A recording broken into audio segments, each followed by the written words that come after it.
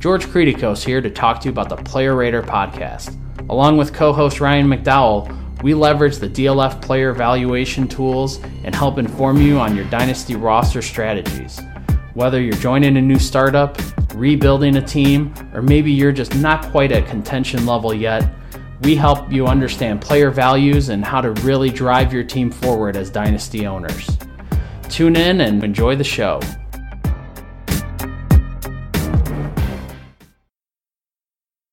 Hello and welcome back to the Dynasty Crossroads. Thanks for joining us here at the Crossroads this week. My name's Peter Howard at PA Howdy on Twitter. I'm here with Jake Anderson at Jake Anderson FF on Twitter, and we talk about one player every week from both a film and an and a metrics perspective. You're getting some outtakes right now, though. It's good.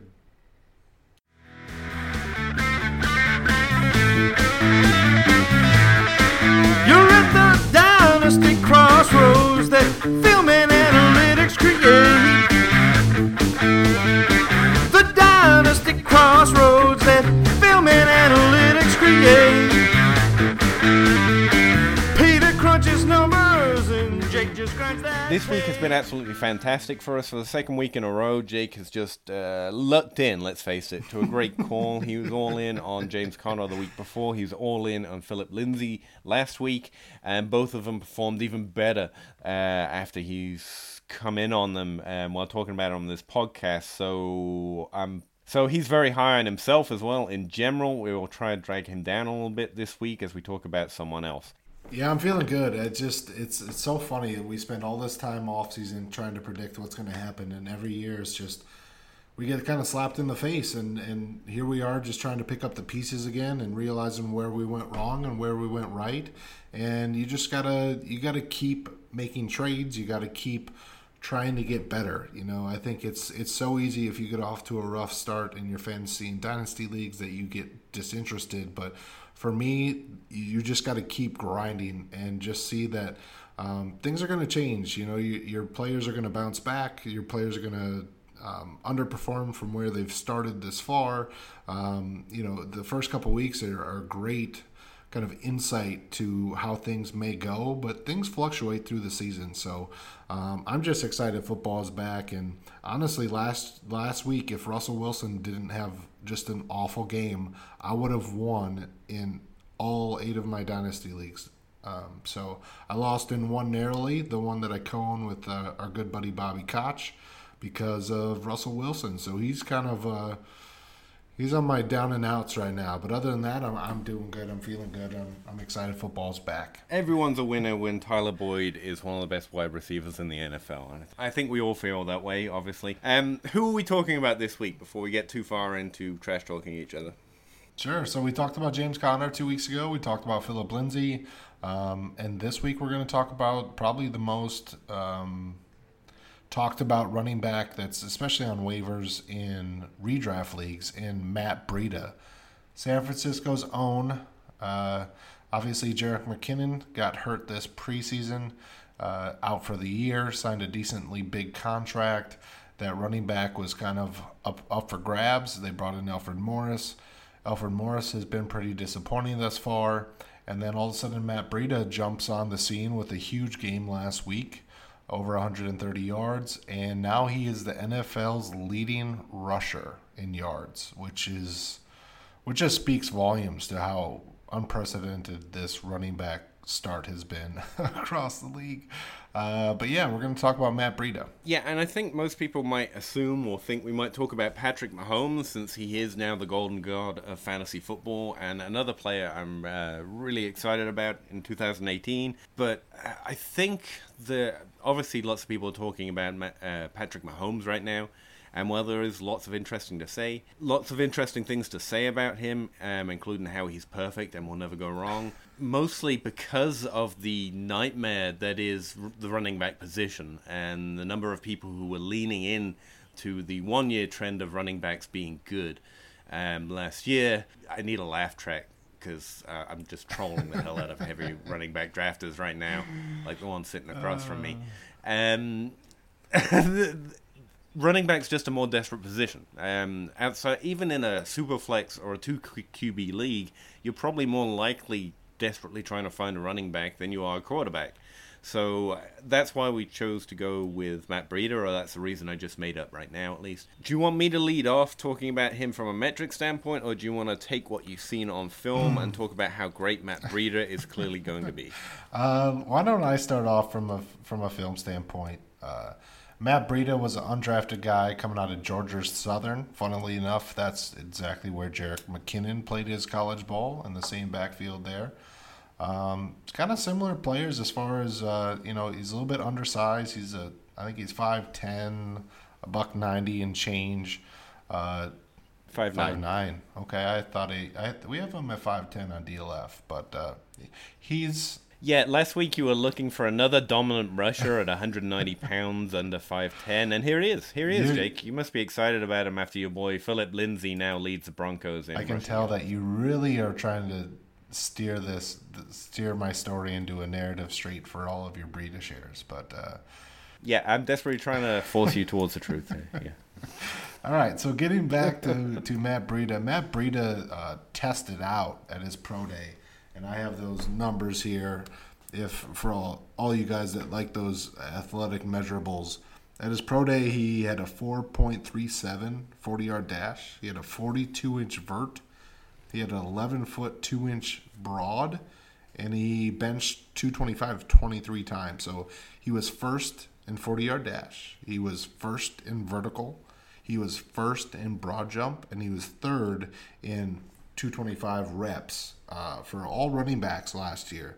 So this is a guy that a lot of people were, kind of keeping an eye on last year. He did have some good games last year, but just going back to his college tape and kind of how he performed last year, and then obviously what we've seen this year, he's a little bit of a conundrum because Breida is a guy that does show good vision. He follows his blockers well. He does show patience when he needs to. He hits the hole when he needs to. This guy is a player that is extremely good in space, and when he has running lanes, I think he's fantastic on sweeps and pitches and tosses. He can get to the corner really well. He's phenomenal in space. He's very agile. He can make people miss when he has room to make them miss. He's not a great in between the tackles runner. That's not really where he's comfortable. He's not extremely powerful either. And the thing is why he kind of reminds me of Ronald Jones is they're kind of similar players where they're both really explosive. They're both really good in the open field. Neither of them are super powerful. And they're both not known for being pass catchers. Obviously Ronald Jones didn't catch the ball at all in college. Matt Breida did not catch the ball much at all. I think he had 22 catches in 3 years at Georgia Southern. He had the second most drops among running backs last year with 6. So from what I've seen on film, he's not extremely comfortable in that regard, and that's the problem with him and Ronald Jones is they're type of backs that if they were really good pass catchers, I'd be so much more excited about their outlook. But the fact that they're not, I think, limits their upside. So Breida is a guy that if the situation is good and the blocking is really good, and he can get enough touches, I think he has a chance to really perform. But I have quite a bit of hesitation just because of his lack of receiving ability and that he is still sharing the load there with Alfred Morris. Okay, where to start with Matt Breida? Let's just start with the reception problem that you have.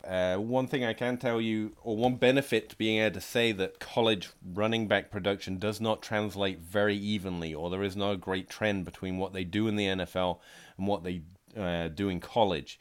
The same way I talk about wide receivers, at least, is being able to fade those things when they're clearly not true. And I think Matt Breida's receptions in college is one of those things we can fade. For example, the most receptions he ever caught for his college team was 8.9% of their overall receptions at Georgia. That's pretty low, and he never, that's the highest he ever had. He went 5.1% and then 7.5% the next 2 years. So he was never much of a receiver at Georgia. And like I said, his total numbers topped out at 22 targets? 22 receptions, sorry. Do you know how many receptions he had in 2017, his first year as an NFL running back? You know what? I had those pulled up. If you give me 1 second. That's all right. I've got him. I was just wondering. Because I was setting you up to knock you down. I appreciate that. You're making it it's very sweet of you. In 2017, I'm a joy to talk to. Just wonderful. Yeah, he had 21 receptions in 2017 while operating as, at best, a running back 3 on the team. So I think those receptions in college are kind of misleading. Now, he was terrible, frankly, on those receptions. And as I think you're probably going to mention from having watched them a lot, he drops a lot of balls, right? But so does Mike Evans, and everyone loves Mike Evans, unjustly. You know, the case of the drop, having a case of the drops can come and go. And the fact that he's already surpassed his total receptions in the NFL compared to college says that might have been a function of Georgia much more than it is a function of what Matt Breida does on a football field or what he earns in terms of opportunity on a football field. Yeah, just to touch on the drops thing, I think that's a thing that we talk about with wide receivers a lot, and I think drops get overplayed for wide receivers. But the problem is I don't agree with that with running backs because the passes that they're getting are so close to the yard of scrimmage. So Matt Breida's ADOT last year was under 2 yards. So 1.9 yards per pass attempt. So as far as depth of target. So when you have a 56% catch rate, when your ADOT is 1.9 yards, I think that's extremely scary. His ADOT so far this year is at 5.8, which is actually pretty far down the field. If I can look quickly, it's actually pretty similar to George Kittle, for example. He has 4 catches this year, Peter. I'm working hard for Matt Breida here. I am. Come on now. You're grasping. You're grasping for straws. I'm not the only one. San Francisco's grasping for straws, too. Well, the main thing I care about for a running back in the NFL is volume, pretty much. And Matt Breida's competition is Alfred Morris. And while Alfred Morris is solid and probably underrated, Matt Breida's week 2 may help San Francisco look at him as a 23-year-old they've got on the roster, and they might want to see more from him. On a team that's lost Goodwin, at least for 1 week, lost Jerick McKinnon, is really trying to find itself on offense, I wouldn't think it's out the question that they're going to give him some volume and see what he can do with more touches. And like you say, in space at least, in these certain situations where he's excelling on the field. I don't necessarily think that it's reaching. I just my whole hang up in I think you're trying to justify a little bit about his ability to be influential in the passing game. I understand that there aren't a whole lot of weapons in that offense, but I think that really does limit his upside. But again, if his volume jumps up a decent amount, then that's something to behold. But one of my bigger issues is week 1 he faced Minnesota, who has a good rush defense, didn't really do a whole lot there. And the thing is, Alfred Morris and Breida have got the same amount of carries the last 2 weeks, and then he faces the team that's given up the most rushing yards in the league in the Detroit Lions last week, and he has a monster run. He has a 66-yard run. So for me, I think that's a little bit flawed. And then the next thing is this week, and I think you have to make up your mind on these players and be very decisive if it's a buy or sell period for these guys. The Chiefs have only surrendered 15 rush attempts the last 2 games. So I don't think he's going to get volume there, and I still think he's going to be splitting carries. And I think the Chiefs are going to get up really early in that game, and it's not going to be a good game script. So I think all this momentum that Breida's carrying after leading the league in rushing right now, this is the time to sell. Because I did see on DLF that someone did trade a 19 first for Breida yesterday. So for me, this is the time to get out. All right, we're going to take a short break to get a message from our sponsors. Are you tired of getting crushed by the pros? DFS players and sport bettors, listen up. TheQuantEdge.com has the tools you need to play like a pro. With our lineup optimizer, injury tool, wide receiver cornerback matchups, and the head-to-head tool, you will be armed with everything you need to win. Make up to 150 lineups in seconds, see matchups to exploit, and compare players to help you make the right decisions you're on the fence about at thequantedge.com. You'll get exclusive access to industry experts, articles, podcasts, and the TQE community by participating in the premium membership chat. We at Dynasty Crossroads have a special deal for our loyal listeners. Using promo code Crossroads, you get $10 off your first month. Go to thequantedge.com to sign up today. Okay, and welcome back. Yeah, I think from a Dynasty perspective, sure. If you are not trying to win, sure. But I don't know. If you're looking for an in-season running back right now, I think Matt Breida's as good as it's turned up on the waiver wire. I would agree that Lindsey had more positive things from his college profile, but they're not dissimilar sizes. I'd say their situations are fairly similar as well. Well, there's another running back who is capable on the depth chart. One's a veteran, one's also a rookie, but we expect them to be more solid as a pure rusher maybe, or more durable maybe as a pure rusher. And so I think their situations are similar. And even though we're higher on Lindsey's skill set and college production, Matt Breida's easily got the same opportunity in front of him, and probably, I think, with a smarter coaching staff, could even get better opportunity in terms of where they try and target him or when they try and run him. And so I don't know. I would want to, if you're interested, and I think most teams are right now, they need a running back 2, if not a running back 1. Breida's an interesting Philip Lindsay light. They face the Chiefs. I just said that the Chiefs haven't given up anything as far as volume in the passing game or the rushing game, and partially is because they've been up early on both the teams they face, and I think that's going to happen again. And the difference I see, and I think there are some correlations with Lindsey and Breida, especially from a situation standpoint. The problem I have is I think Lindsey's a better interior rusher, and he's a far superior receiver. So for me, those are two trump cards that he does have on Breida, even though Breida might be in a better situation as far as coaching and maybe even have a little bit more opportunity. But I think the game scripts are not going to be good for this week. And I think if he flops this week, which I think is definitely in the range of outcomes, I think he's going to lose all that hype that he just had. The other thing you were doing was looking at the schedule, who they faced and who they haven't faced. And that's where a little bit of week 2 certainty, we've seen 2 games now, so we feel more confident than we did after week 1, is still a problem. We're still expecting a hell of a lot to change week to week, especially after just 2 weeks of data.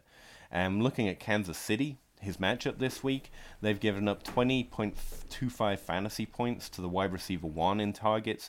They've given up 21.55 or 21 points to the running back 1 in targets, which was Matt Breida last week for San Francisco, through 2 weeks. Now, again, to put the caveat in here, I'm putting rose-colored glasses on because I think a lot of teams have... Kansas City has given up the 6th fewest rush yards this year, and the team that the 49ers are facing next week, which is the Los Angeles Chargers, have given up the 14th least rush yards. And I know it's a small sample, but I think that definitely plays into it. But then the thing is, the 49ers face the Cardinals in a couple weeks, in 3 weeks. And I think that's where I think Breida's value is going to fall off. So if you are a believer in Breida, I think the better play would actually wait a couple weeks, let his steam fall, and then buy him before that Cardinals game, because I think he's got an opportunity there. But even so, let's say you own Breida, I think that after the Cardinals game might be a good selling opportunity, because guess what? After that, he's got the Packers, who have been a good rush defense, and then he's got the Rams, which are a really stingy rush defense. The Rams have given up the fifth least amount of rush yards. Packers, I guess, are 18th, so they're kind of middle of the road there. But I just don't see the possibility of his value rising over the next 6 weeks or so.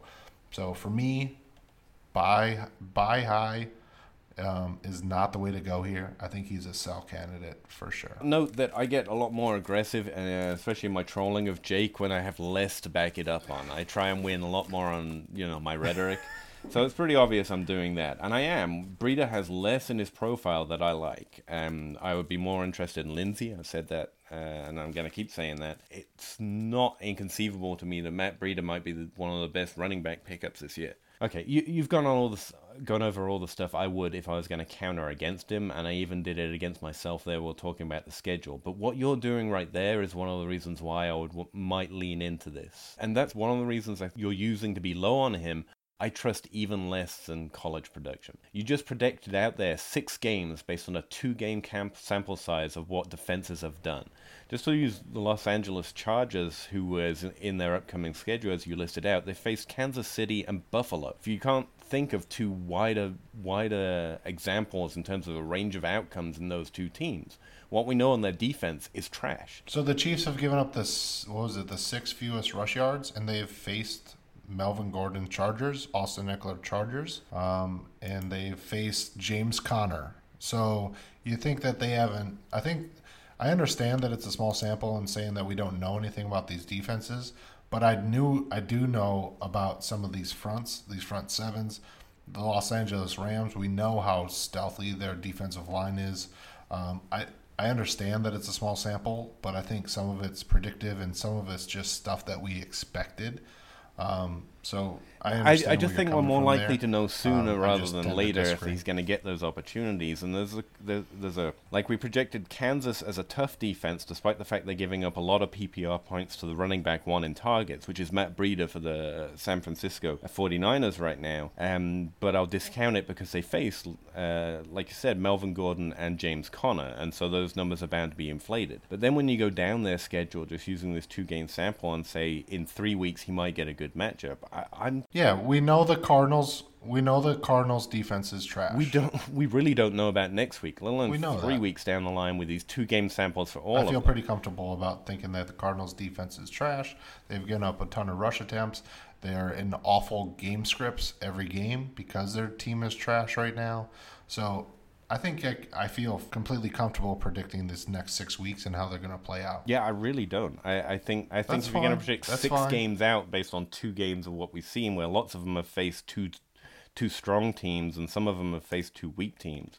And the Arizona Cardinals are a great example. I'm pretty confident that they're bad, but next week, if they actually turn it around and make some decent coaching decisions for once, please God, make some decent coaching decisions. Well, I think that's even harder to predict. I mean, it could go either way. I think that's much more dangerous to predict that kind of turnaround than it is to predict how they've been the first 2 games. Why? Why do you think it's less likely a team doesn't stink? And I'm not saying they're going to explode on defense, but just not one of the worst in the league. Why would that be less likely than them continuing to be one of the worst defenses in the league, considering their matchup? Because it's not just their defense, it's their offense. I don't think that offense is going to just turn around. That offense, I think, has had the least amount of offensive plays in the league. So it's not just the defense, it's the offense and the game scripts that they're going to be put in. Again, I think you know less about the defense than the offense that it feels after They've given up 75 rush attempts. Arizona's given up 75 rush attempts. The next closest team has given up 65. I mean, they haven't been the worst as far as giving up yardage, but the attempts have been there. No, I think if you're going to make a player based on I know what's going to happen in the next 6 weeks because of these defenses, because of what's happened in the first 2 weeks, you're much more likely to be wrong than saying, hell, things could change in any of those situations. I feel comfortable because, listen, we have to make decisions here. Like, I'm not saying it's predictive, it's 100%, but listen, we have to make decisions here. And the Chiefs have faced 2 top running backs and haven't given up much yardage. But plenty of PPR. The Chargers. Yeah, but Breida's not a good pass catcher. That's the problem. He's had 4 catches, and everyone talks about... Well, there's a disconnect there. He's saying he's great in space, but he won't be good if he gets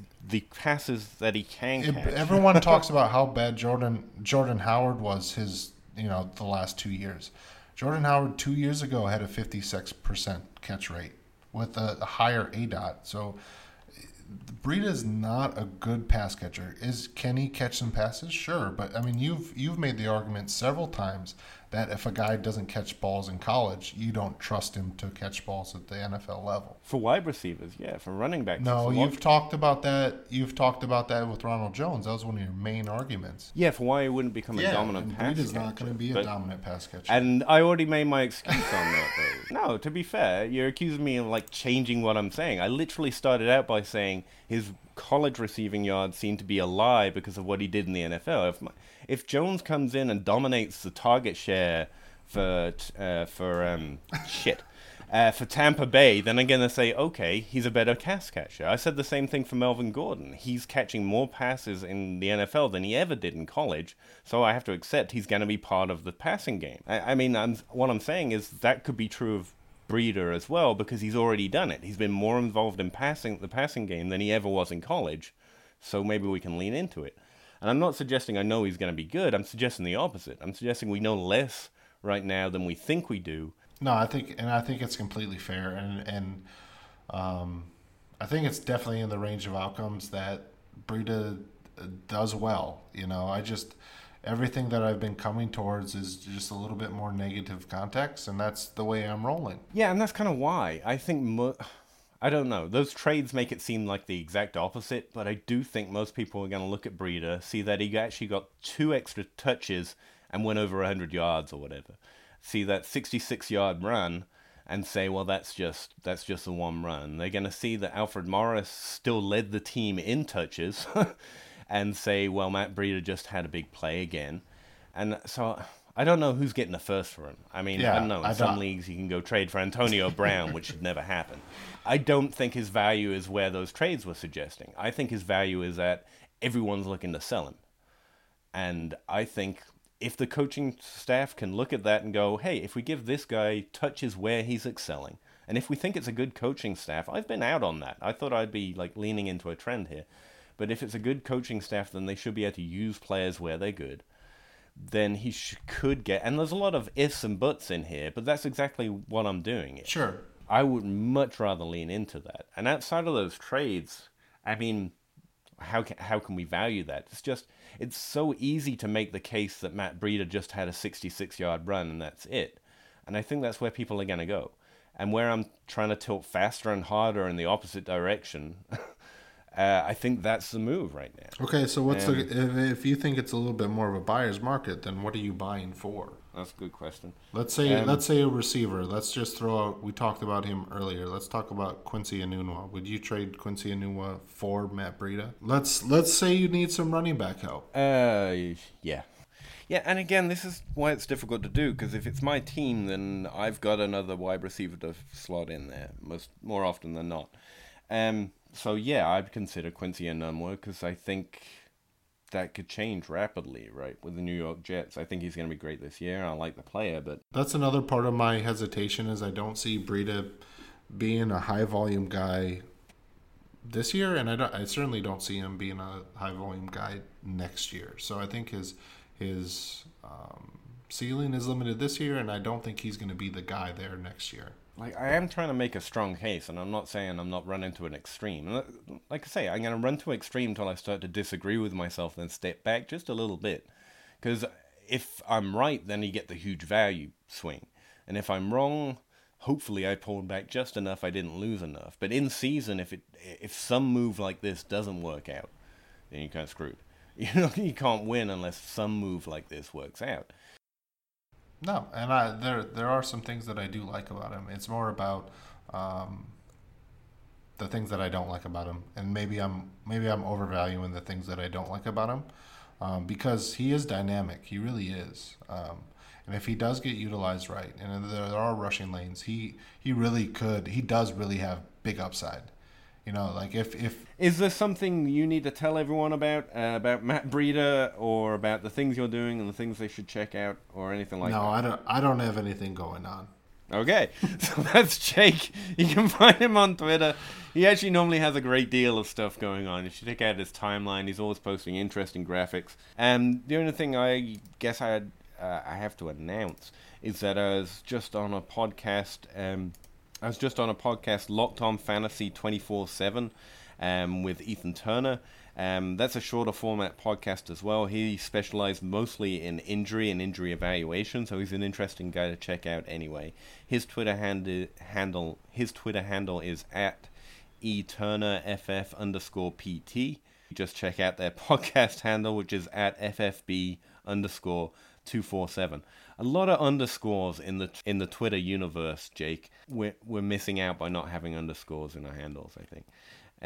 No, I think we're in the right for not having underscores. Hashtag no underscores. Thanks for joining us. Hope you had fun at the Crossroads. If you disagree with us or want to hear us talk about different things or anything, let us know at our Twitter handle at FFDynoCrossroads. And thanks for Jake for joining me once again. See you next week. Later.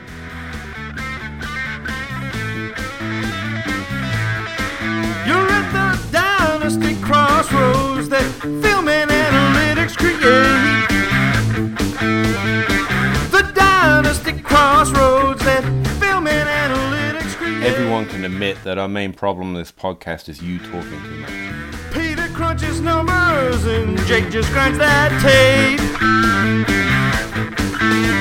It's the Dynasty Crossroads where film is everything. I don't know.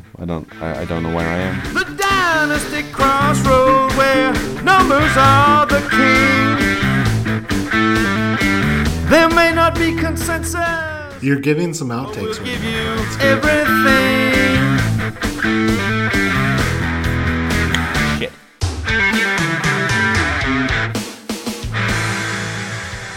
From both a film and an